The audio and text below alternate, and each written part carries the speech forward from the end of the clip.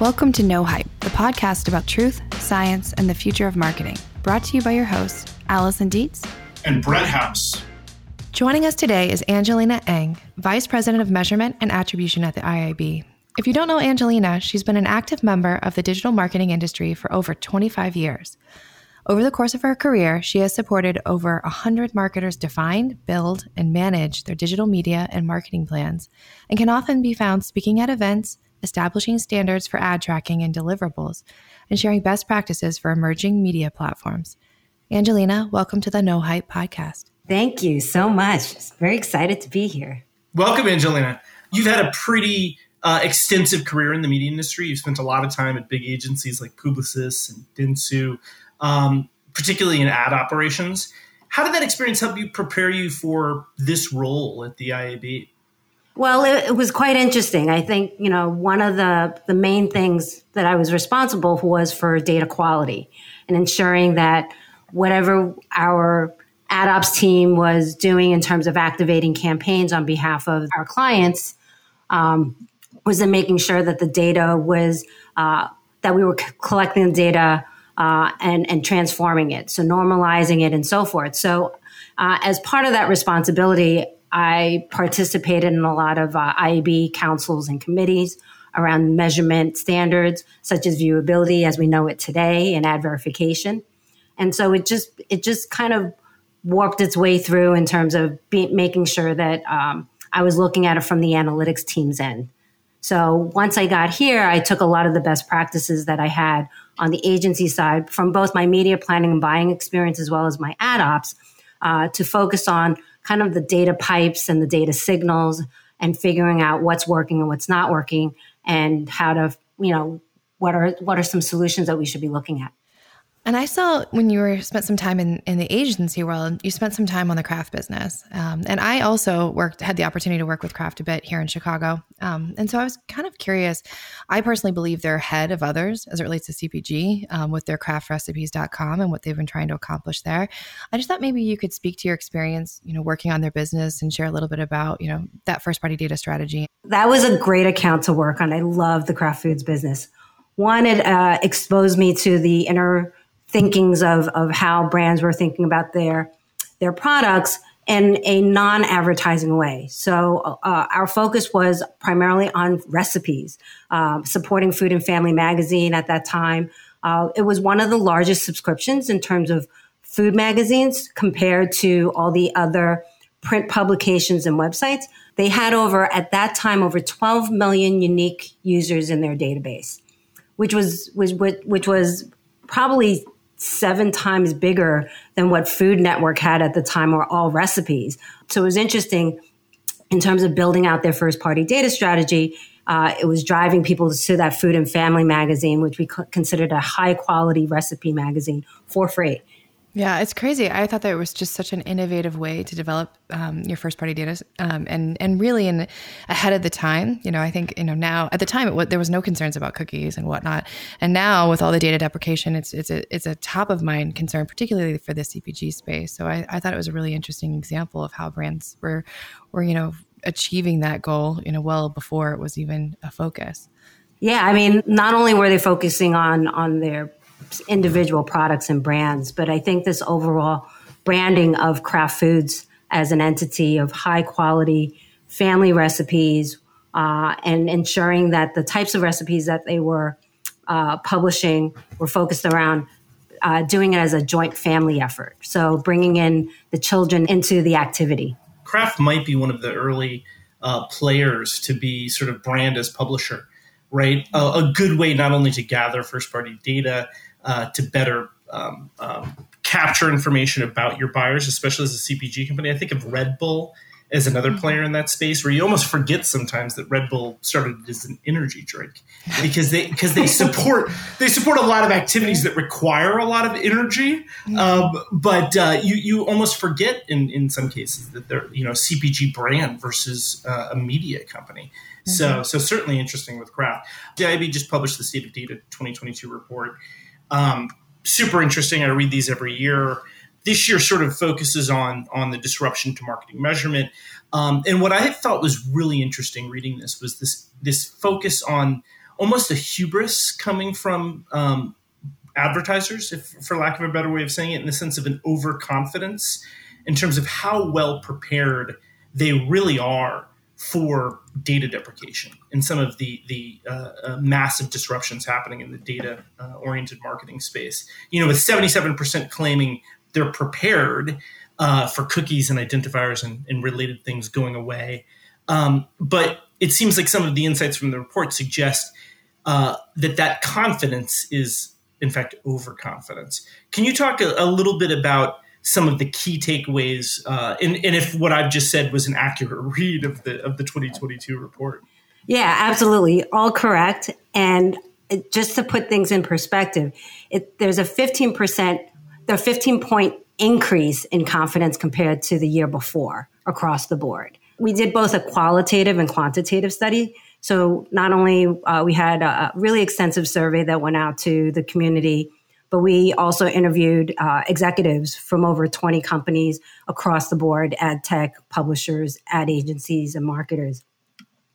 And I think one of the main things was this reliance on their ad tech partners.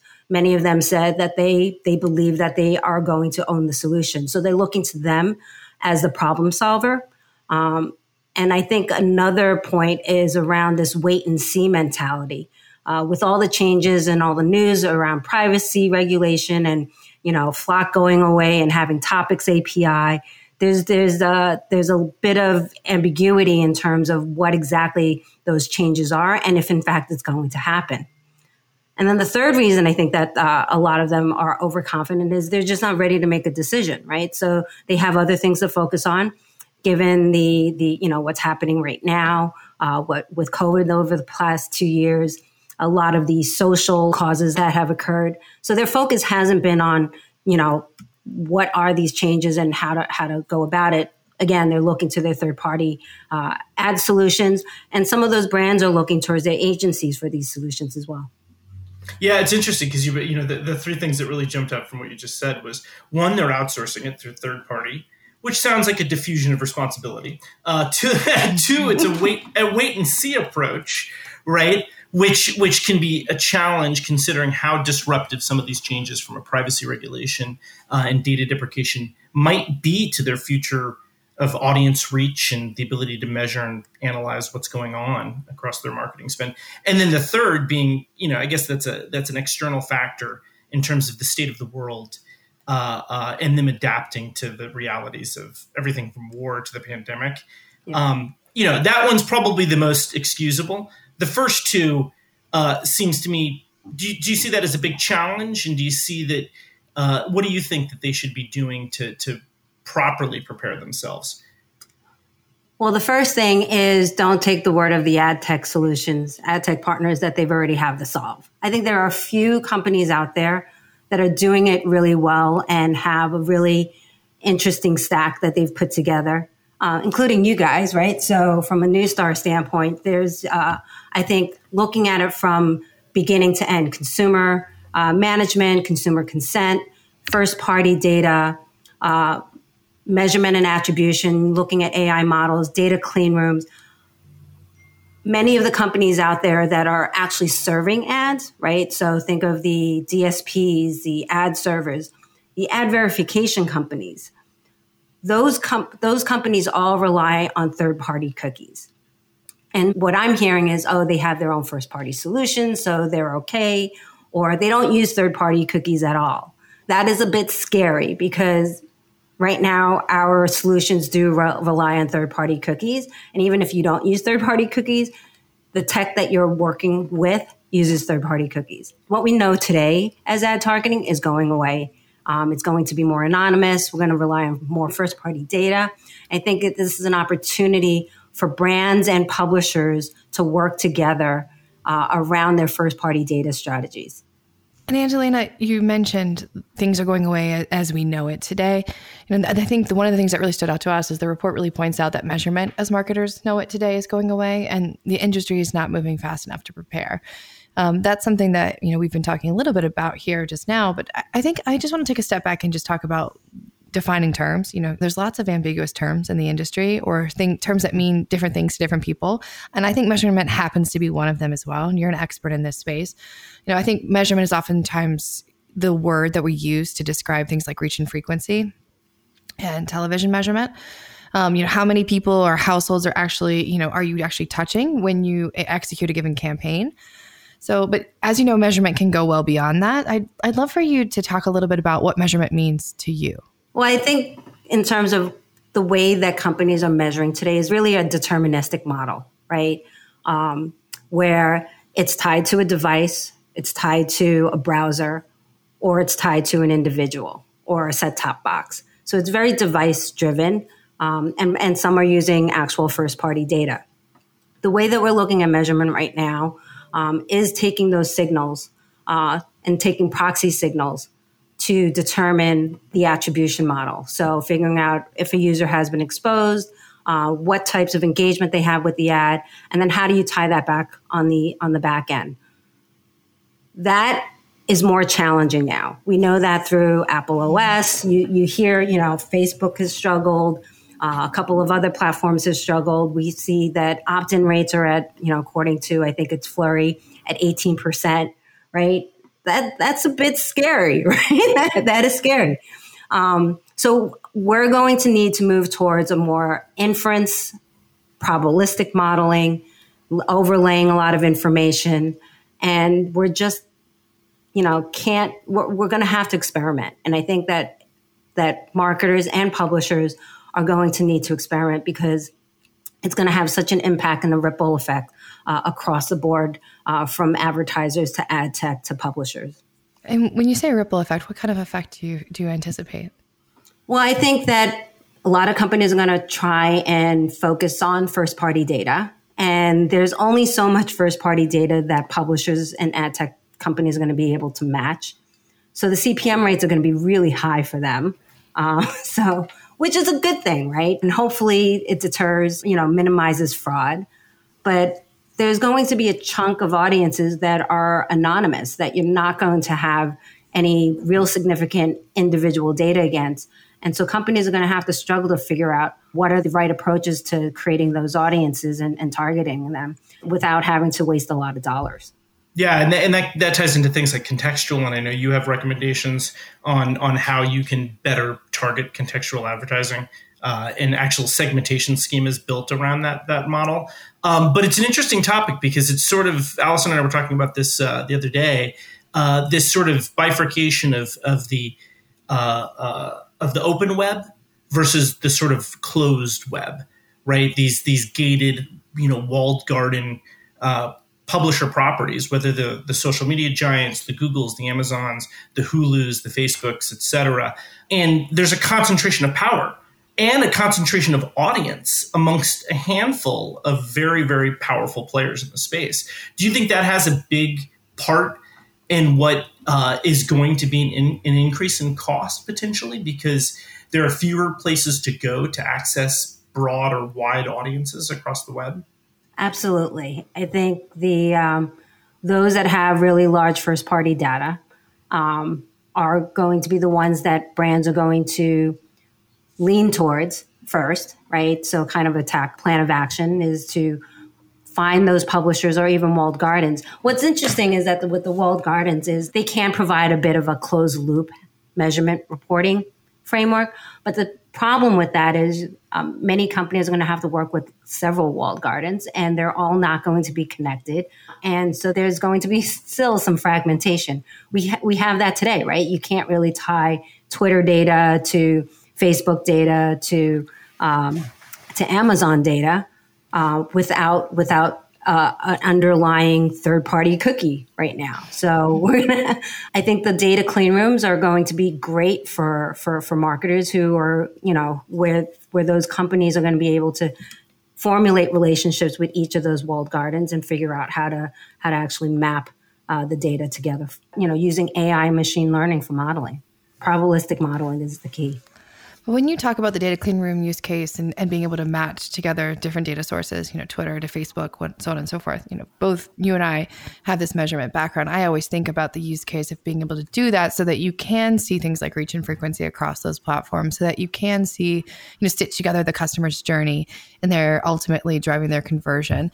Is that the key use case that you see in terms of, the need for stitching together that data? Or what are those use cases that you think about when you think about the clean room? I think about reach and frequency. I think that's a huge part. That's table stakes in terms of what clients want. They want to understand duplication or over duplication, if you will, or where the overlaps are. I see measurement in 4 buckets. There's audience measurement, like reach and frequency. Then I see ad delivery itself. Impressions being served. Is it viewable? Is it not viewable? Was it viewed by a human or non-human? Then you have ad engagement and this, interaction. Is it attention metrics, which is also something that I'm hearing a lot about in the industry, and then outcomes. So that could be sales, conversions, leads, tying in-store to online. Different needs for different clients, but I think that each of those buckets will have its own challenges. Just to extrapolate on that topic. So you had the ad measurement, ad delivery, ad engagement, attention metrics, and then you had outcomes. Are we leaving out, and I guess this gets into this conversation around measurement versus analytics or measurement versus attribution, right? Because outcomes are, in a sense, defined by a deeper view of analytics and attribution that media plays a part in, but isn't the entire pie, right? There's, existing customer propensity, there's seasonality, there's economic impacts, there's pandemic type impacts, that are affecting people's purchase behaviors in store, physical advertising that are driving people to impulse purchases or otherwise. Is the IAB thinking of analytics and attribution as it is tied to this sort of holistic view of understanding, not where media plays and where media is most effective? I think we look at it in lots of different views. There's a focus on specific channels. Like, for example, right now we're focusing, we have a task force around intrinsic in-game, so 3D environments where you have like a billboard or a automobile that's skinned with a logo or a basketball court or a baseball field, right? And then we have this idea, so we look at that. We have video measurement, and then we're looking at it holistically from a cross-channel perspective of figuring out what are the ways that we can count data consistently across those different channels and making sure that we're aligned on definitions as well as methodology. And then I think diving into what are the proxy signals that we're getting and then figuring out how, from an attribution standpoint, will we be able to stitch it? It's really unclear right now, especially given what little we know about Privacy Sandbox and conversion measurement. It's constantly changing. It's evolving. Not a lot of people are leaned in. It's predominantly mostly tech companies. And then you have all these other various platforms, walled gardens that are trying to do their own thing and coming up with their own solutions. But our approach is to figure out what are the commonalities and where we can actually align. We use these terms, common currency or common transaction KPIs. And I think that's one of the things that we have to focus on first is, let's come up with a set of standard metrics that we can all agree on and then expand from there. You're talking about standard metrics. Obviously, I think that's really interesting of alignment around, key KPIs that everyone sort of agrees to, not only what are they, but how do we get there? And I think that's really interesting. But, one of the things that I found really interesting in the report itself was that 60% of industry leaders really expect ad campaign measurement to be affected, but they're not really taking any action. And we talked a little bit about this before, but, I think I'd love to hear as it relates to measurement, why aren't they taking action and what should brands be doing in particular? What should brands be doing as it relates to measurement and how they should prepare for the changes in the ecosystem and how they impact measurement? Well, I think they should look at standardizing their measurement approach across all channels. That's one. I'm still hearing that agencies or their counterparts, whoever's in charge of activation, is still pretty fragmented. You have the social team doing their own thing compared to the search team, programmatic's running their own campaign. Some of those agencies are bringing all that data together into a data clean room, but not all of them are. And is that because that's how they buy media today? I mean, is that what's driving it? Is that, you said a social team, you've got a TV team, these are different teams. Yeah, these teams have budgets and they want to defend their budgets, right? Yeah, well, we can have a whole conversation of what are some of the challenges on the agency side, but it really comes to resources and talent, right? And process. I think the agencies have a responsibility to reconfigure their staff so that there is an integrated, centralized reporting approach, which is, again, doesn't happen for all clients. And I think that clients need to pay for those resources. Right? Spoken like a true agency person.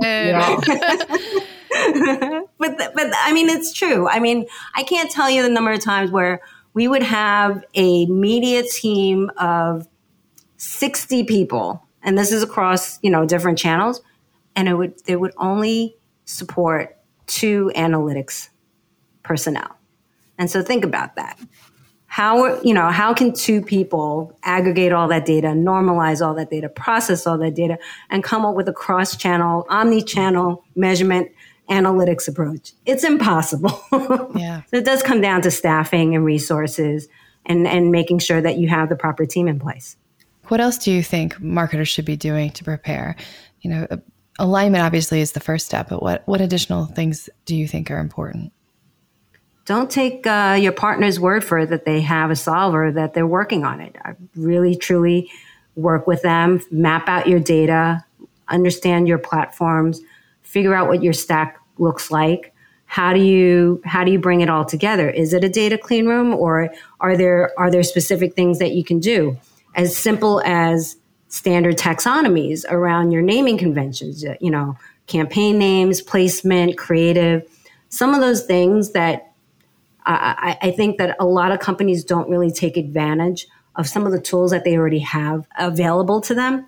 And many of them don't know what to ask. So I think don't just rely on your ad tech solution. Don't just rely on your agency. It really needs to be a collaborative discussion.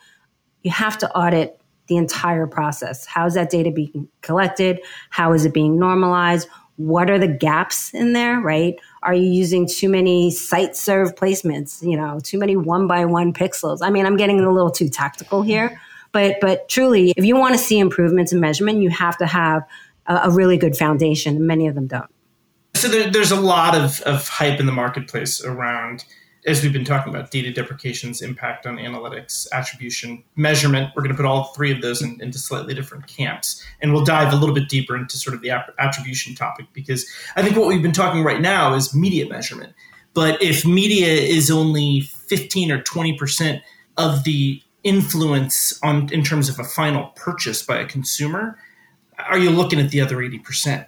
And do you understand what that is? Whether, again, from a CPG perspective, it could be an in-store type of either placement on a shelf, end caps, special offers, et cetera, to the out-of-home, to the kind of the entire rest of the person's experience outside of just simple media exposure. Because I think there's just a tendency to, especially from the agency side, to over-credit the impact of media on that purchase behavior. And so everybody's claiming they're driving ROI and ROAS and all these other things. But at the end of the day, it might only be 15% of what's really influencing that fundamental purchase by the consumer, right? I mean, do you think that's an accurate statement generally?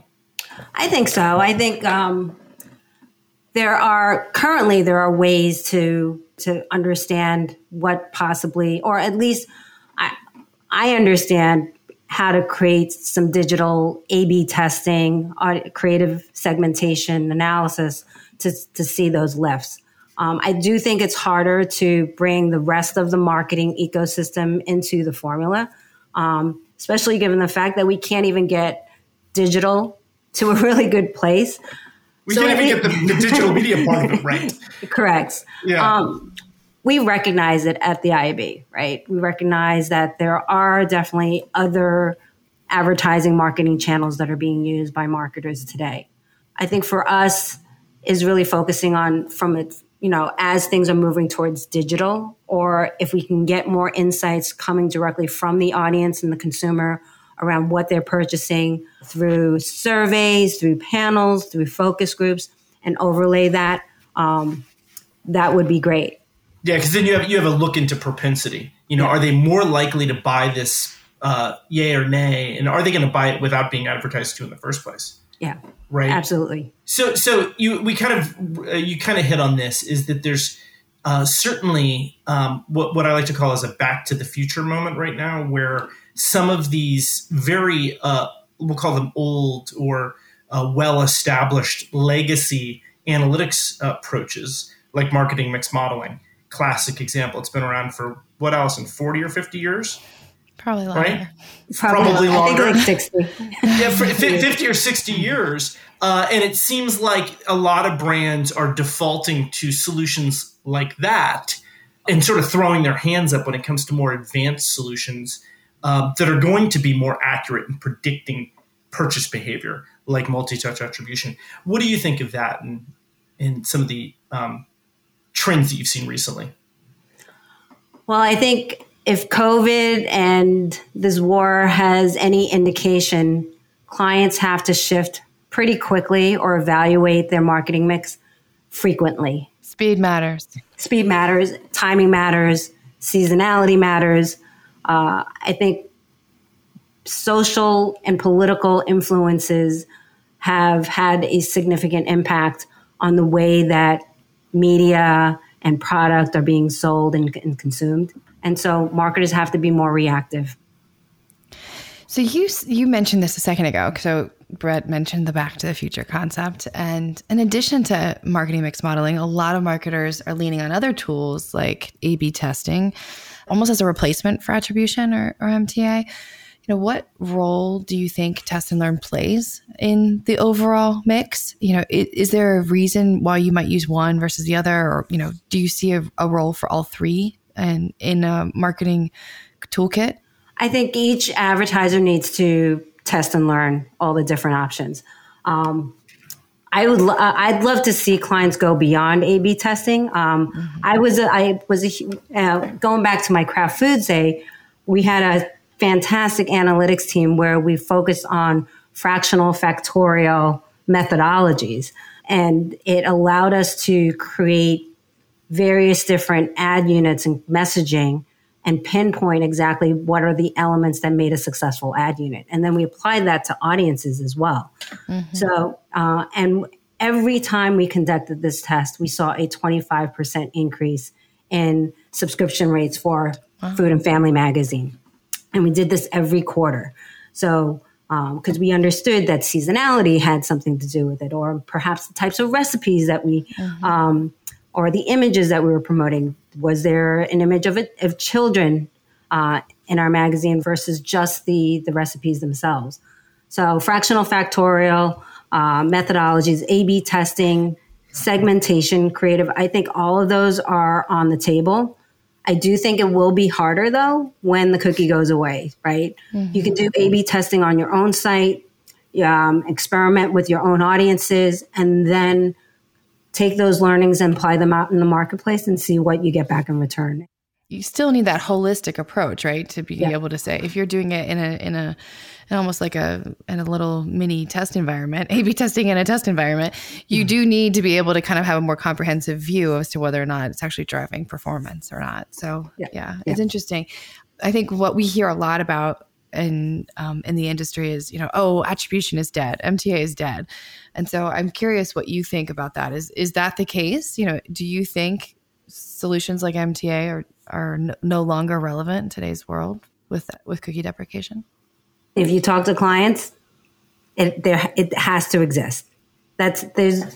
Otherwise they're going to have such difficulty in optimizing and figuring out where they're going to spend their dollars and who they're going to spend their dollars with and how much to spend. I don't think it's completely dead. I do want to raise the alarm bells that it's just going to be more difficult. I think that, again, if you're working within a closed ecosystem like a walled garden or a retail media network, they'll be able to give you closed loop reporting within their own view, right? Mm-hmm. The question is, can you stitch it all together holistically? I think the holistic is what's going to be hard. Yeah, because the methodologies between those retail media networks, walled gardens, different publishers are going to be different. They're not going to all speaking to this universal application of sort of analytics and measurement. You're not going to get them all agree to measure and grade their own homework in the same way. So, or get the same data from each of them. Or get the same data. Yeah. And I guess it ties back to, so cookie deprecation, MAID deprecation, other forms of data deprecation for privacy purposes. What about, and I think this harkens to this we talked about earlier about this notion of the clean room environment, where you can still leverage a lot of this rich data without actually revealing or moving personally identifiable or otherwise information back and forth, right? Where it lives in this completely vaulted, protected, limited access environment that really doesn't move data from point A to point B. Add that with the machine learning capabilities that are obviously becoming more advanced daily.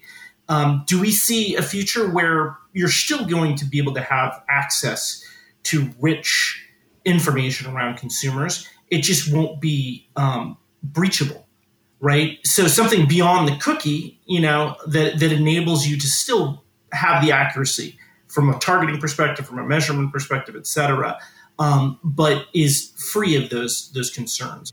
Absolutely. I think that the thing, though, is making sure that the quality of data is there, right? So you hear the saying garbage in, garbage out, right? That we need to make sure that the AI models or the algorithms have very minimal bias in it. And so that what data you're collecting, how that's being processed, do you have enough of the cross references in terms of the audience segment, right?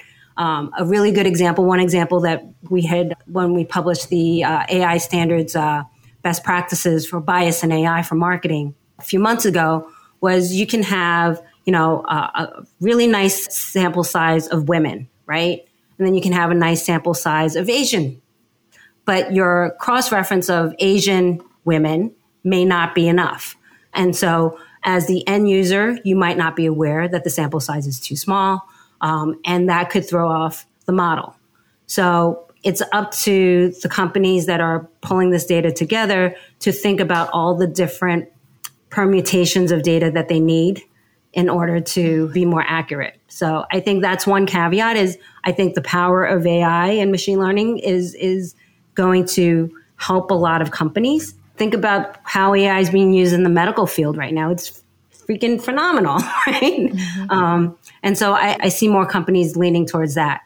Problem with that is that a lot of the big companies are going to be able to leverage that, but not a lot of the small to medium-sized companies out there. What 3 trends do you believe will disrupt the industry in 22 and beyond? Well, privacy and compliance, huge factor. I think more companies need to lean in and make sure that they're CPRA prepared, as well as monitoring what's happening in Colorado and Utah and Virginia and whatever, DC, whatever other state, because there's going to be requirements that are not consistent from each state that you're going to have to comply with. And that's going to have to spill over to your ad tech partner and how they process each state on their own. Secondly, I want to go back to that retail media network. I think retail media, the growth and the boom of retail media networks is super fascinating. Walmart started off many years ago, and now you have Roundel, you have CVS, you have Best Buy, Peapod, Kroger. It's crazy how many retailers have decided to monetize their own first-party data. I think what they're facing is some of the challenges that publishers had faced many years ago. And so we had a track over at ALM called, Are They Publishers Now? And Angelina, I'm curious if you have any final words of advice in terms of the future of measurement or the future of advertising, things that you would, if you were in their shoes, what would you be doing to prepare for this future? Well, I definitely think that everyone's voice should be heard in terms of what they think is going to be the impact of some of these proposal changes that are coming down the pipe, including topics and Fledge and so forth.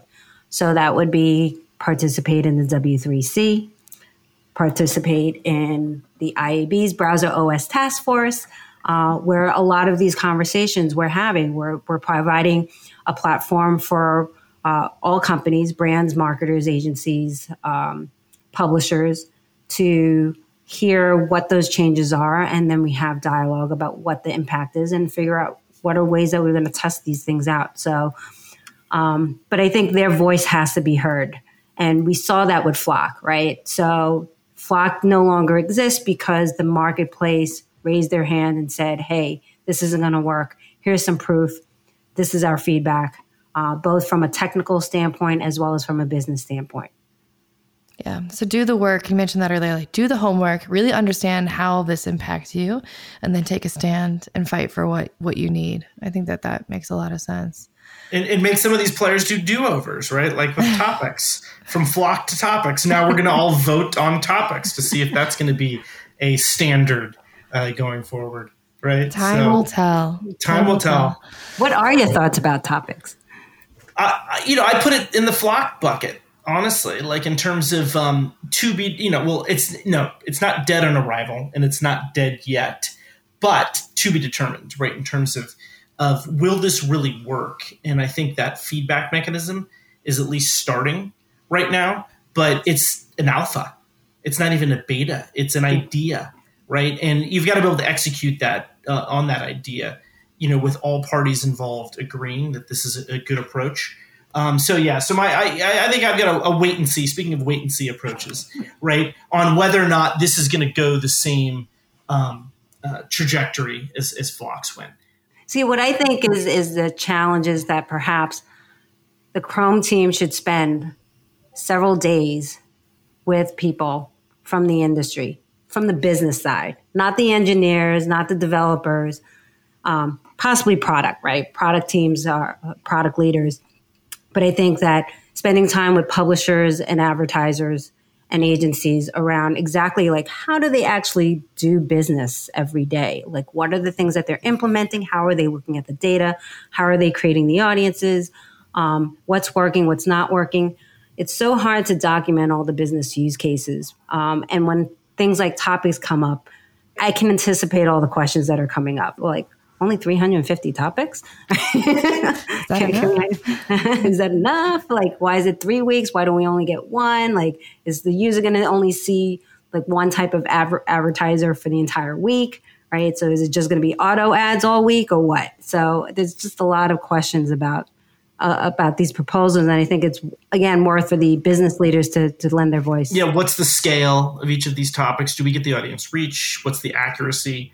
Obviously, the privacy implications is kind of the fundamental solve here. But, are we replacing third-party cookies with something that is superior or grossly inferior? I think it's the question we ask ourselves, right? Is this another Band-Aid? Yeah. Well, awesome conversation. Well, thank you for having me. This was great. Yeah, 100%. Really enjoyed chatting with you. Thank you again, Angelina. It's always a joy to chat with you. Thank you.